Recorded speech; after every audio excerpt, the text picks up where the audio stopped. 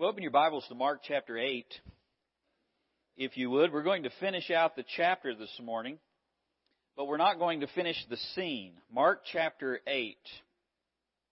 And from the moment that Jesus left Galilee on this purposeful trip to Caesarea Philippi, it's all one very significant segment. And I said it's like the turning from Galilee to the second part of Mark, where there is a turning to the training of the disciples to prepare them for the final scene. And you know what the final scene is. The final scene is the trip to Jerusalem, where Jesus will go to the cross, where he will be crucified, buried, and then rise from the dead. And then all of this training that the disciples are receiving right now will matter greatly, because they will be the ones who will then be unleashed to proclaim the gospel to an unbelieving world. And as you know, beginning right there in Jerusalem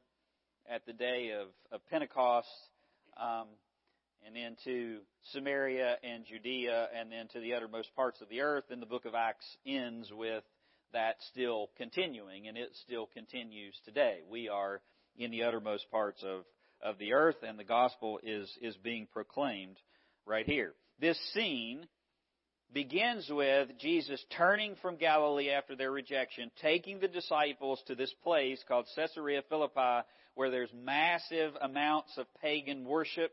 And he poses that question to them: who do men say that I am? Who do you say that I am? They make the great confession: you are the Christ. Finally, you are the Christ, the Son of the living God. And then Jesus lays on them exactly what that means. What is his mission?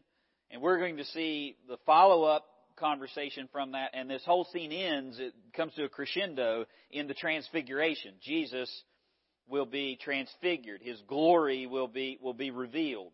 The glory that he will receive again after the cross in his exaltation. So it's the end of Mark chapter 8, but the transfiguration is at the beginning of Mark chapter 9.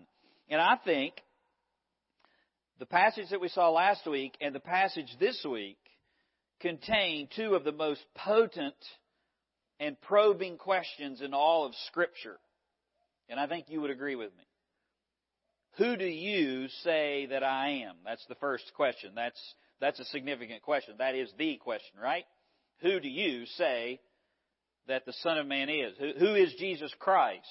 He is who He is. The question is, what are you going to do with Him? That's the first question. We saw that last week. But this week, the second question: what does it profit a man to gain the whole world and lose his soul?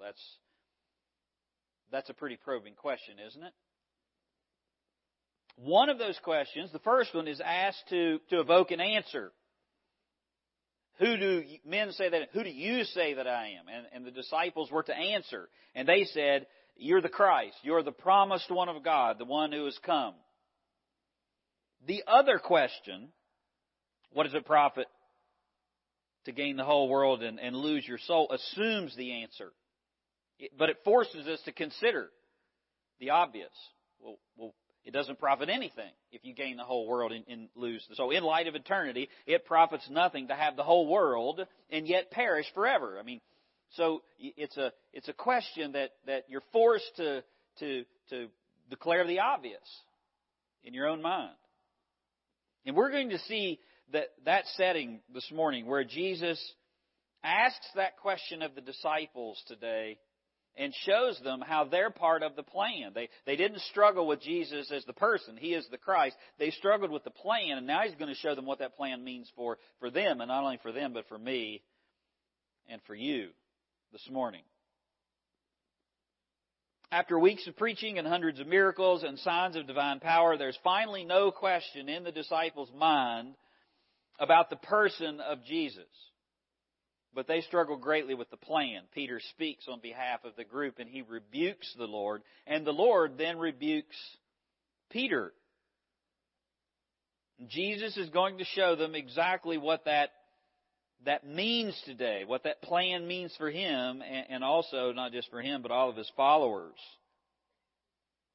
This passage is a follow-up to the rebuke that Jesus makes to Peter and the rest of the disciples. And Jesus responds to all the disciples, not just Peter, and also to the crowd, as you're going to see. So it goes far beyond him suffering and far beyond him being rejected. It involves all who follow him are going to do the same. And that's what's recorded in verse 34 through 38 that Clay read for us. It's really an invitation after this rebuke. The word if is used quite a bit. If. And if indicates a choice. You're thinking the wrong way, Peter and the disciples. Now follow me, and here's what it really means to follow me. And a lot of invitations that you'll hear in our day are going to be a far cry from the one that Jesus gives. Because the gospel that you will hear in a lot of pulpits and churches today are a far cry from the gospel that is proclaimed here in the Word of God. This is an invitation not to fulfillment or self-esteem or loving yourself or a trouble-free life. This is an invitation of self-denial, cross-bearing, and continued obedience. That's the invitation. And that invitation comes after the Christ. He is Christ and He is Lord. You see how those two things go together. That's the Lord's invitation. Self-denial, cross-bearing, and obedience. And they're struggling with the plan that Jesus is going to die.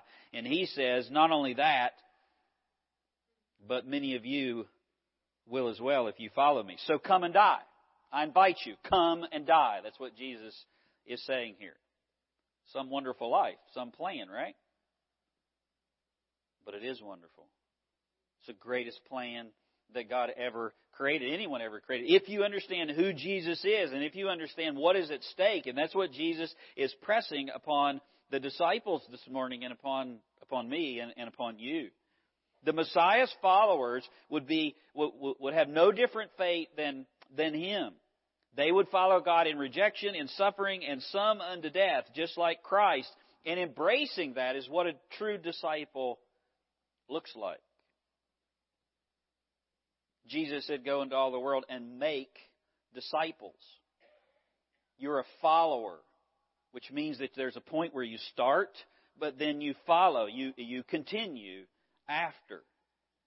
And this invitation that Jesus gives here is not isolated. It's all over the New Testament. Jesus makes the call over and over. Luke 14:26. If anyone comes to me and does not hate his own father and mother and wife and children and brothers and sisters, yes, even his own life, he cannot be my disciple. Whoever does not carry his own cross and come after me cannot be my disciple. Luke 9:62. Jesus said unto him, no one who puts his hand to the plow and looks back is fit for the kingdom of God. Luke 14:28 tells those who are considering Christ to count the cost before coming. Which one of you, when he wants to build a tower, does not first sit down and calculate the cost to see if he has enough to complete it? Otherwise, when he has laid a foundation and is not able to finish, all who observe it will begin to ridicule him. And then right after that, he talks about a king going to war against a greater army. What about the one that you know really well, Matthew 7:13? Enter through the narrow gate, for the gate is wide and the way is broad that leads to destruction, and there are many who enter through it. For the gate is small and the way is narrow that leads to life, and few be there that find it. Sermon on the Mount. One writer said this is not easy because you have to say no to self, you have to say no to family, you have to say no to the things of the world, you have to say no to the love of sin. And we all want the kingdom. We all want forgiveness. We all want eternal life, but the price is everything. Everything you are. The end of you. And that's the invitation that Jesus gives here. It's a pretty heavy invitation, isn't it? Give up all you are and you can have all of me. Eternal life will cost you earthly ease. It's not that you're working your way or earning your salvation. It's just this is what it means to embrace the one who has purchased your salvation. This is what it looks like. The Christ leads to the cross. And the disciples' great confession now must be accompanied by a great submission. And Jesus shows us what are the requirements to follow Him. And that's what I would outline. There are 4 here. There's a personal cross. He shows us a personal cross in following Christ in verse 34. There's a clear choice in the test of loyalties in verse 35. There's an accurate comparison about things in light of eternity. And there's a shameless confession before men in verse 38. You want to follow Jesus Christ? You want to go to heaven? You want to enter into salvation? Take a personal cross in following Christ in verse 34. Look at verse 34, if you would. When He'd called the people or the crowd to Himself with His disciples also, He said to them all, "Whoever desires to come after me, let him deny himself and take up his cross and follow me." Now the crowd is called together. This is significant because this is all about the disciples, and He's up here in this area of Caesarea Philippi, and He's not there to preach or to do miracles. He's there for the disciples. But here He calls the crowd together, and He makes this statement to the disciples and to the crowd, because this is not for only the apostles. It's not just the apostles that will face this in following Christ. This is for all of the disciples of Jesus. And He describes it with 3 statements. Whoever desires to come after me, let him deny himself, take up his cross, and follow me. And then the following verses provide an explanation of what He means by that. There's a clear choice that must be made. For whoever, in verse 35, for whoever desires to save his life will lose it, and whoever loses his life for my sake and the gospel's will save it. There's sound reason for that. For what will it profit a man, in verse 36, if he gains the whole world and loses his own soul? In verse 37, or what will a man give in exchange for his soul? There's sound reason. And then there's a future that depends on it. Verse 38, for whoever is ashamed of me and my words in this adulterous and sinful generation, of him the Son of Man will be ashamed when He comes, future, in the glory of His Father with His holy angels. Jesus is saying to the disciples, confession is only part of the equation, right? Confess with your mouth and believe in your heart. True confession is followed by genuine submission. And those who confess Christ in name only, they're all over the place. You can see them in the crowds. Jesus said, "You seek me for the bread. Don't seek me for the bread that perishes. Seek me for the bread that will feed you eternally." Those who confess Christ in name only are no more of His true followers than the demons who do the same. In fact, demons are probably greater because they obey. There are a lot of people that name the name of Christ that don't even do that. Look at how He describes what being a true follower looks like. This whole scene is a courtroom. A lot of courtroom language. Those who follow Christ shift their center of gravity in their lives. They shift it from being self-oriented to reckless abandon to the will of God in following Christ. Those who desire to come after me, they leave themselves and they come after Him, and that involves self-denial. This is not some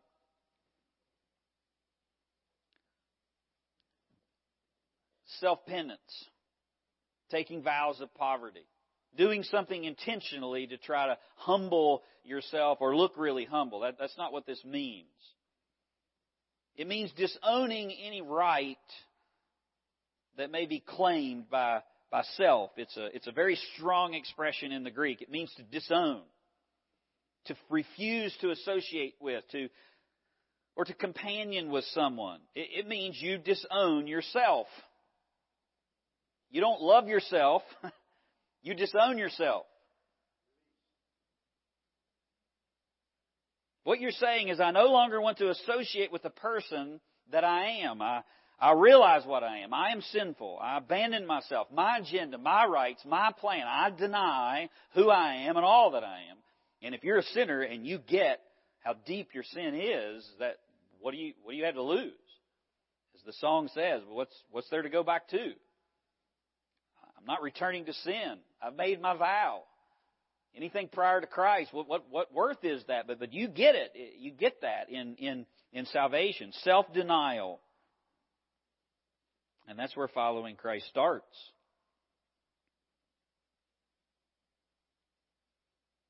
One writer said, you take Christ on His terms, not yours. The proud sinner wants Christ and his pleasure, Christ and his own purposes, Christ and his possessions, Christ and his sin. But the person who is crushed and bankrupt is so desperate he wants Christ and will give up anything and everything to gain Him. He's the pearl of great price. So you want to come to Christ? Repudiate yourself. Turn from all that you are. Be like the publican who the only thing that he has to offer is to smite his own breast and say, God, be merciful to me, a sinner. He's not standing there like the publican saying, I'm glad I'm not like this one, and I've tithed and I've done this. That's self-exaltation. Self-denial is, God, be merciful to me, a sinner. Repudiate yourself and then take up your cross. That's what else Jesus says. Let him deny himself and take up his cross. The demand of self-denial is now intensified. And it's intensified by this horrifying image of a death march. Taking up your cross is a picture, as you know, of a condemned man going out to die, carrying his crossbeam from the condemnation to the place of execution. Now, I want you to keep in mind, when you hear that, you think of Jesus on the cross, but that's not what the disciples would have thought at that moment, because Jesus hasn't told them yet that He's going to die by crucifixion. He's told them He's going to die. He's going to be rejected. He's going to suffer. But He hasn't said yet that He's going to be crucified. But they knew exactly what crucifixion was. And they had crucifixion in their minds. Some 30,000 Jews were crucified by the Romans during the days of Christ. And often during the same time. There were up to 2,000 executed at one time on several occasions. And so the disciples were very used to seeing crucified victims, because they're always placed by the road. They're always placed there for public shame and public scorn, for everybody to see. And so when Jesus said, Peter rebukes Jesus, no, you're not going to be rejected. You're not going to suffer. You're going to the throne. You're the king. Far be it from you, Lord. And Jesus says to Peter, you have demonic, worldly operating system, Peter. You're operating by your own desires, not God's, because God's operating system says that I'm going to die and go for a cross. And not only that, if you want to follow me, Peter, you've confessed that I'm the Christ. If you want to follow me, that means that you repudiate yourself and everything that you are, and you put the crossbeam on your back, and you walk as a condemned man on this earth, because I'm a condemned man. And anybody who follows me is also condemned by the world. Not every believer will be martyred. But every believer will suffer and be rejected and bear public shame because they claim Christ. You carry an earthly death sentence. Stop trying to make the world accept you or receive you. They don't, because they've rejected Christ. And as long as you hold to Christ, they will reject you. That's the truth. That's what Jesus is saying to the disciples. And I think the disciples get a bad rap sometimes. We think they're so dense, and then we go, well, I'm just as dense. But the disciples have turned from everything to follow Jesus up to this point. I mean, when they followed Him, they turned from the religious leaders. They're out of the synagogues. They left Galilee. They turned their back on Judaism at that point, apostate Judaism. And now Jesus is showing them exactly where that's going to end and where that's going to lead. And maybe you've come to Christ and maybe you have turned from yourself, and maybe you're young in the faith or you haven't grown a whole lot, but your life is going to mean a death sentence. The world will never like you. They will never receive you unless they receive the message and the Savior that you embrace. Have you ever been somewhere where you have nothing in common with the individuals, but you just feel a brotherhood? You just know you're amongst your people. They don't look like you. They don't feel like you. They may not smell like you. They don't play the same music. They don't use whatever, wherever. But they're your people. They are your people because Christ is your Savior and their Savior. And have you ever been around people that you have everything humanly in common, and yet you sense that you're very different? You are very different. You carry an earthly death sentence if you follow Christ from the moment that you confess Him until you die. Are you willing to do that? Will you lay aside your reputation to be named with Christ? Or will you duck and cover and not be worthy of His name? I can remember the first time that I felt this tension. It was when I came to the Lord. I just wanted everybody to come to the Lord. And why in the world wouldn't anybody want to go to heaven and embrace Jesus? And I can remember being at a flea market in Milton, West Virginia. This was my pastor. It's how he made ends meet. His wife had a flea market, antiques and such there. And I saw two men sweeping up the floor. I was just walking through. I was just visiting him, getting ready to leave. And I saw two men sweeping up, and one standing with a broom over here and one standing with a broom over there. And somebody had left a gospel tract on the counter, and it had fallen to the floor. And my eyes caught the gospel tract, and I immediately thought, oh, praise God, somebody trying to share the Lord with somebody else. And the other man took the broom, and he swept the gospel tract up in his, the little thing that falls open. If you swept the gospel tract, I looked at the other guy like, yeah, that's exactly where that belongs. And I can remember everything in me wanted to just dive down on the ground and pick that up and go, that's not trash, that's treasure. I mean, it is. That is the words of eternal life. You're throwing away eternity right there. But I didn't. Jesus is saying if you're going to follow me, He's the world's trash, but He is your treasure. And because He's your treasure, you'll be the world's trash. Will you be known as a follower of Christ?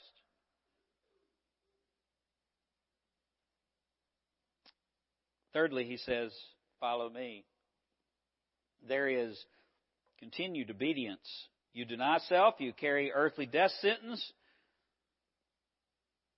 The entire time you follow the Lord. Follow me. That's what He says.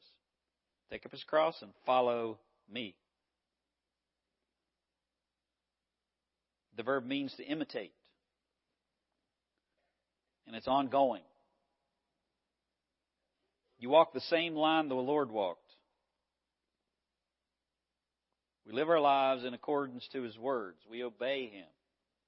Isn't that what Jesus said? I mean, it's not difficult to understand. It may be really hard to put in practice, but it's not difficult to understand. If you love me, you do what? Keep my commandments. Love is first, but obedience follows. Desire moves to the will and moves to the action. John MacArthur said it's really simple to understand. If you're going to go on a trip, the first thing that you do is you say goodbye. The second thing you do is carry your baggage. The third thing you do is to proceed on the journey. That's all Jesus is saying. Say goodbye to self, pick up your cross, and let's go. That's simple. Might be simple to understand, but it can be difficult to carry out, right? And he explains that this involves a very serious test of loyalties. You want to come to Christ, you make a clear choice in the test of loyalties. Look at verse 35. For whoever desires to save his life will lose it, but whoever loses his life for my sake and the gospel's will save it. Notice it starts with for. He's explaining the previous statements. For whoever would save his life will lose it, and whoever loses his life for my sake and the gospel's will save it. Now I want you to notice the stake is a person's life. That's the topic. I want you to notice that there's a choice provided. There's an option. It's a choice. Either save it or lose it. And I want you to notice the basis of that choice is Jesus and the gospel. Their association with Jesus and the gospel. Here is a courtroom scene where a person is given the choice to be freed if they'll deny association with a person condemned. You may see it on the movies, or you may have read about it in history, where there is a clearly condemned person and the associates are brought in. And they say, are you an American too? The Vietnamese, are you an American too? The picture here is that Jesus is in the courtroom and he's already condemned, and you're asked, are you with him or are you not? If the person makes the wrong choice to save their life, Jesus says, and deny Christ and His message, they'll actually lose life. But if a person makes the choice to forfeit their life in that moment, saying, yes, I am with Him, yes, I affirm His message, then He'll actually save his life. I want you to notice that Jesus says for the first time here, He connects Himself in His message. My sake and the gospel's. The first time that Jesus calls for a commitment to Himself. He calls for a commitment to His message or His teaching before, but now they've confessed Christ. It's Him because they're connected. There's no gospel story without the main character. I know that seems so elementary for you at Timberlake Baptist Church, but there are places all over the world and all over the United States that want to take the message and remove the Christ. There is no gospel without Jesus. It's not a nice way to live. The Bible is not about following a way of life or a way of living, but the giver of life. It's not enough to embrace the teachings only. You got to embrace the teacher. The gospel is knowing God, and in knowing Him you follow His ways. And the gospel is the news. But the news is about the content of the gospel. Who is Jesus Christ? It's no news unless it's about the cross. But those who know who He is and what He has done have no problem losing life on earth to gain life in heaven. And it leads us to the third. It's because there's a very clear set of scales. He moves from the scales of justice at the courtroom to the scales in the marketplace. You want to follow Christ? Acquire an accurate comparison in light of eternity. There's commerce language used here. And there's a comparison. Look at verse 36 and 37. Notice it starts with for again. He's explaining. For what will it profit a man if he gains the whole world and loses his own soul? Or what will a man give in exchange for his soul? The soul is the real person, the real part of you. The part of you that will live forever in heaven. We spend a lot of time, now don't get me wrong, I'm glad you do, but we spend a lot of time beautifying this outward form that's going to perish. Lots of money, lots of time on the outward form. And it's going in the dirt. And the worms are going to eat it. And God's going to transform it one day and change it and bring it up out of the ground. So it's not useless. But the part of you, your soul, is where Jesus is aiming here. It's the part of you that will be absent from this body and will be present with the Lord. It's the part of you that will live in eternity. There are two questions that are back to back here. And the second one emphasizes the answer to the first. What will it profit? Or what will a man give in exchange for his soul? And he goes from the courtroom to the everyday marketplace scene and makes a comparison. He puts it on the scales, but the stakes are anything but ordinary. All of the words are for commerce: profit, gain, loss, give, and exchange. It's bartering. It's what you do in the marketplace. It's a comparison of value on a ledger to evaluate which is more profitable, which is the better deal. But the ledger involves something that can't really be compared. And you know that. Losing human life in no way can be compensated by winning the world, because you're too dead to enjoy it. Would you trade 70 years, 80 years, 90 years of pleasure and pain on earth with the best this world has to offer for never-ending eternity of torment? Is that a good deal on the scales? Is that a good deal on the scales? It's not a good deal on the scales. Does it make any sense to do that in the marketplace? Sin is illogical. Millions of people are doing it. You may be doing that this morning. Sin is illogical. If that makes sense to you, you're a really bad business person. I don't want you running my business.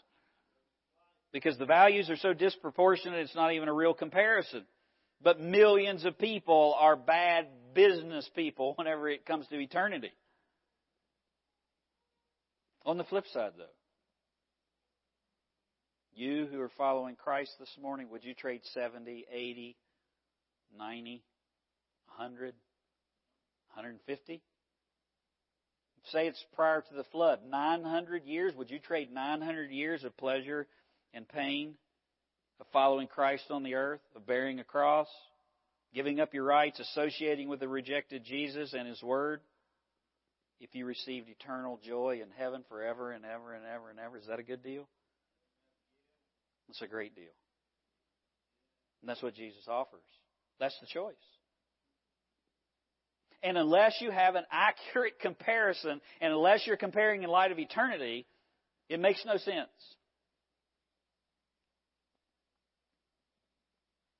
It's a comparison, but you still have to choose. Which will you choose? What will you trade for your soul? Whatever that little glimpse of flash of dopamine that goes surging through your brain whenever you look at that image that you shouldn't look at? What will you trade for your soul? Money? What will you trade for your soul? The praise of men? Better yet, what are you trading for your soul? When you put verse 35 and 36 together, I mean, it's absurd. Verse 36, or verse 37, what will a man give in exchange for his soul? A person who secures their life by denying Jesus, even when human life is at stake, forfeits eternal life. And when a person does that, they experience absolute loss,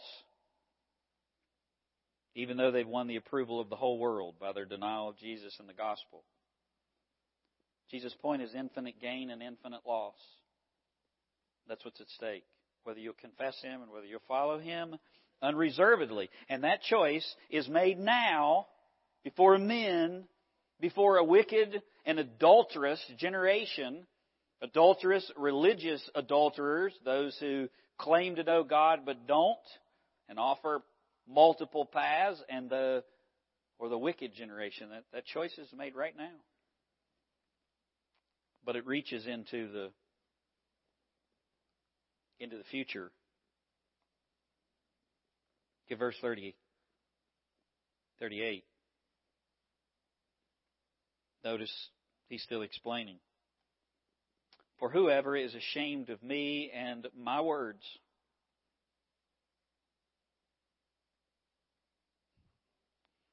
in this adulterous and sinful generation, of him the Son of Man will also be ashamed when he comes in the glory of his Father with the holy angels. Whoever is ashamed of me and my words. So there's the dividing line. And it's before this adulterous and sinful or wicked generation. As present, of him, of that person, the Son of Man, will be ashamed when he comes, that's future, in the glory of his Father and of his angels. This is about association and approval and future glory.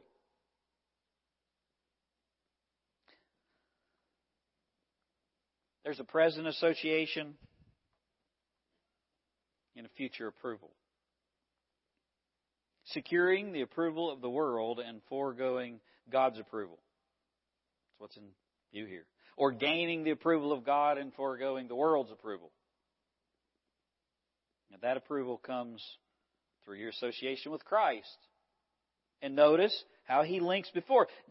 Notice before, in verse 35, he says, loses it for my sake in the gospel. He connects Christ with his message, with the gospel, what he came to do. And notice here, he connects the shame of me and my words. He connects Christ with his words.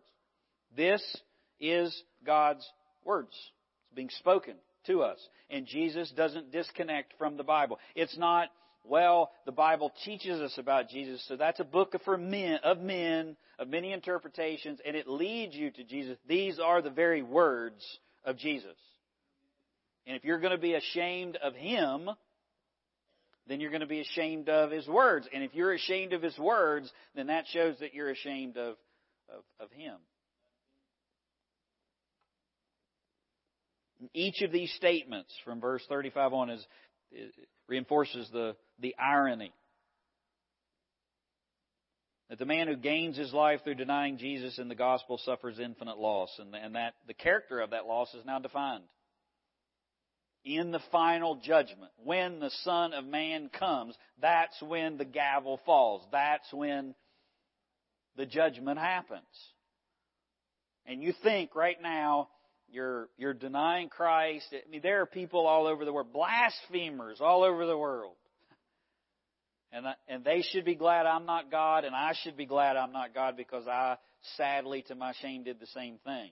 But as Joe Hutchinson used to say, lightning bolt out of heaven. I'd fried me for how blasphemous and arrogant and shake my puny little fist in God's face. There are people doing that all over. And it looks like that we're losing. And it looks like the gospel is losing. And yet there's coming a day when God will call all the rebels into account. And on that day, what you've done with Christ is the only thing that is going to allow you to escape when that gavel falls. And just because it looks like that there are rebels and Islam is gaining and the Buddhists are doing this, there's coming a day when the Son of Man comes in the glory of his fathers and his angels. And in that day, the separation will be whether you confess Christ before the Muslims and before the Buddhists and before the wicked generation and before the homosexuals and before the whoever, the drunkards like I was before. Jesus now returns to the courtroom. But it's the Supreme Court. It's not the court of men. And he renders the verdict. Tells us when the verdict's going to be read. Notice Jesus changes the way he speaks about himself from present and future tense. Verse 35. For whoever is ashamed of me and my words, of him the Son of Man will also be ashamed. He He speaks about himself in present and future tense. He changes from first person to his future title, the Son of Man, because judgment has been committed to the Son of Man. Being ashamed of the association with Christ, in turn seeking the approval of the world, is a serious denial. It's not just a choice about accepting or rejecting the gospel or believing the Bible. It's Jesus is God. The gospel is an invitation, but it's also a command because of who He is. And rejecting Him in place of the world, in front of the world, exposes the Lord to contempt. Even more so in a world, before a world that denies Christ and is adulterous and sinful. Rejecting Christ sides with their rejection and confirms the world and its idolatrous character, and has massive consequences in the end.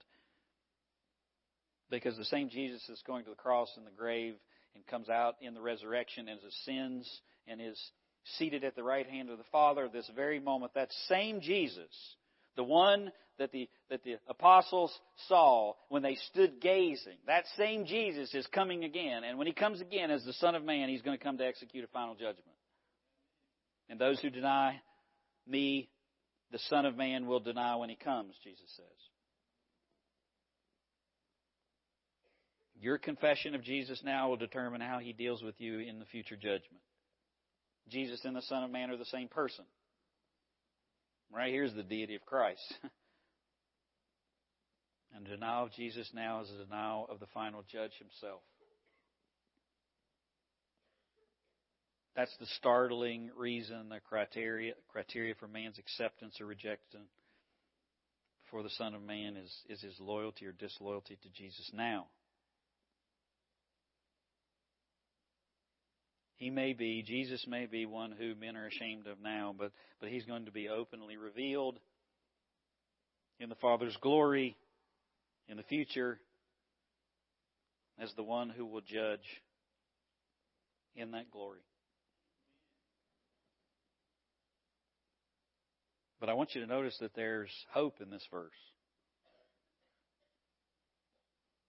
He says that there will be whoever is ashamed of Me and My words in this adulterous and sinful generation, of him the Son of Man will also be ashamed when He comes. But it also implies that there's going to be some that He's not going to be ashamed of whenever He comes.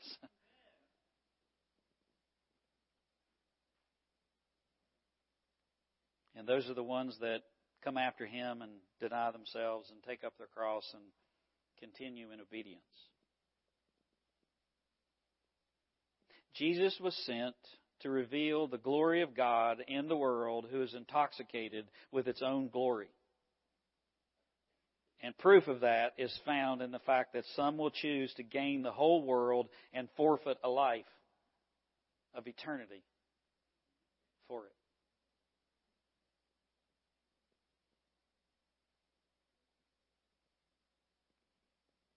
And someone who has come to Christ proves by their loyalties in life that their glory means nothing to them, and the Father's glory means everything. And those people, God does not fail to exalt and grant eternal reward.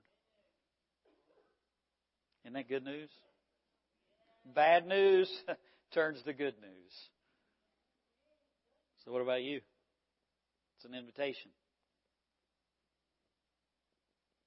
And it's more than going to a prayer room or walking an aisle or saying words. How will you respond to the invitation? It's an invitation to come and die to yourself. But if you realize that what you have and who you are is wicked and sinful, you have no problem repudiating that. It's an invitation to embrace association with Him and His rejection. It's an invitation to follow Him openly, no matter what it costs you. And if you're willing to do that, Jesus will be your advocate before the Father, even whenever you do sin. But if you're not willing to do that, you're not ready to come to Christ. Would you bow your heads?